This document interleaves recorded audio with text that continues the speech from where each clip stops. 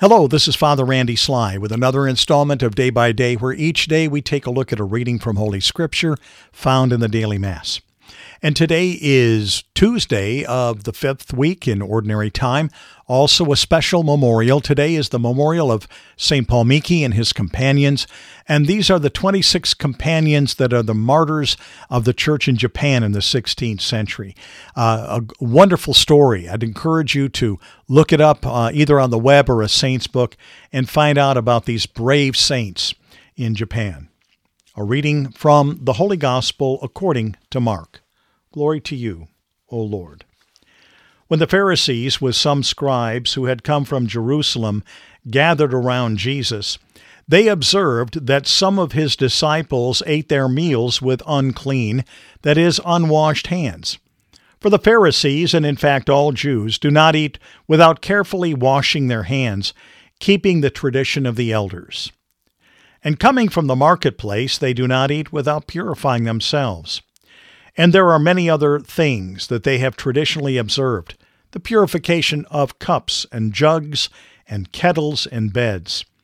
So the Pharisees and the scribes questioned him, "Why do your disciples not follow the tradition of the elders, but instead eat a meal with unclean hands?" He responded, "Well did Isaiah prophesy about you hypocrites, as it is written, 'This people honors me with their lips, but their hearts are far from me. In vain do they worship me, teaching as doctrines human precepts.' You disregard God's commandment, but cling to human tradition." He went on to say, "How well you have set aside the commandment of God in order to uphold your tradition. For Moses said, 'Honor your father and your mother, and whoever curses father or mother shall die.' Yet you say, if a person says to mother or father, 'Any support you might have had from me is Corban,' meaning dedicated to God, you allow him to do nothing more for his father or mother. You nullify the word of God in favor of your tradition that you have handed on, and you do many such things." The Gospel of the Lord. Praise to you, Lord Jesus Christ. Well, here we have a face-off between, again, the Pharisees, the scribes, and the disciples, and in particular with Jesus. They're really upset because he's not fulfilling the tradition of the elders in the ceremonial washings and in other things. And this is an important lesson for us to observe, because one of the things that is important about our faith is that our faith involves not only Scripture, but tradition. Now, this is not the traditions of men that are talked about here, and that's why it's important for us to see the differentiation, because there are some people who say, well, you Catholics, you just observe all these extra traditions. No, the traditions we're talking about are the practices of the apostles, which they handed down in addition to the sacraments, to the Scriptures, which include the sacraments, the way in which communion was celebrated, the Mass in the early church, and so many other things, which are not specifically written down in Scripture, but were a part of the practices of the early church. These are the traditions, capital T, that we do follow. We don't follow the traditions of men. And that's what we have here. And we have the scribes and the Pharisees talking about these traditions that the elders of Israel, these are the men of Israel, had instituted as a part of their culture. They are not mandated by God, nor critical to the revealing of the covenant that God had made with man. And again, Jesus gave them this challenge from the Scriptures in Isaiah. "This people honors me with their lips, but their hearts are far from me."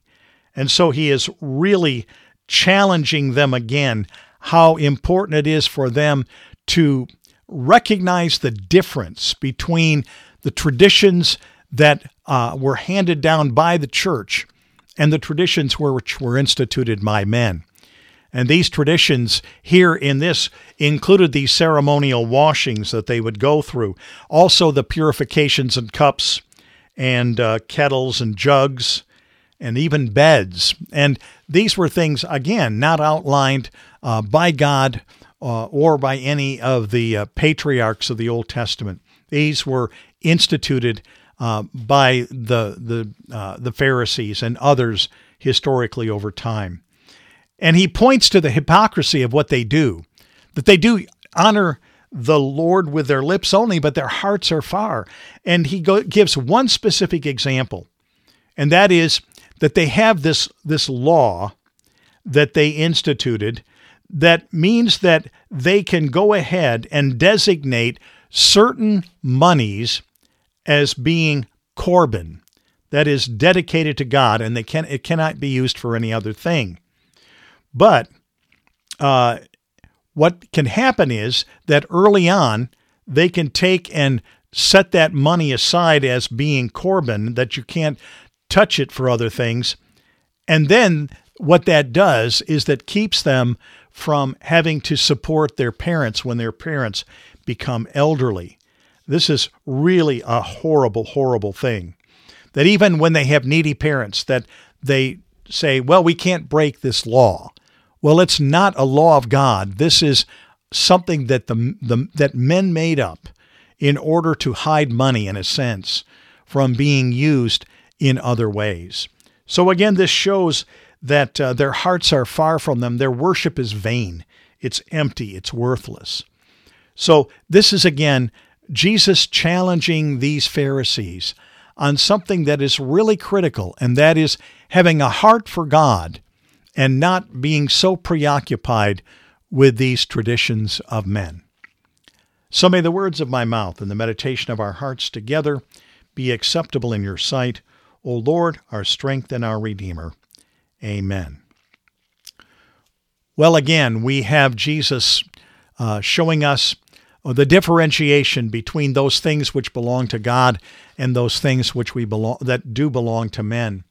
And there are so many ways in which we have to be sure that we understand that difference between traditions that were handed down by the church, which are practices instituted by Christ and the apostles.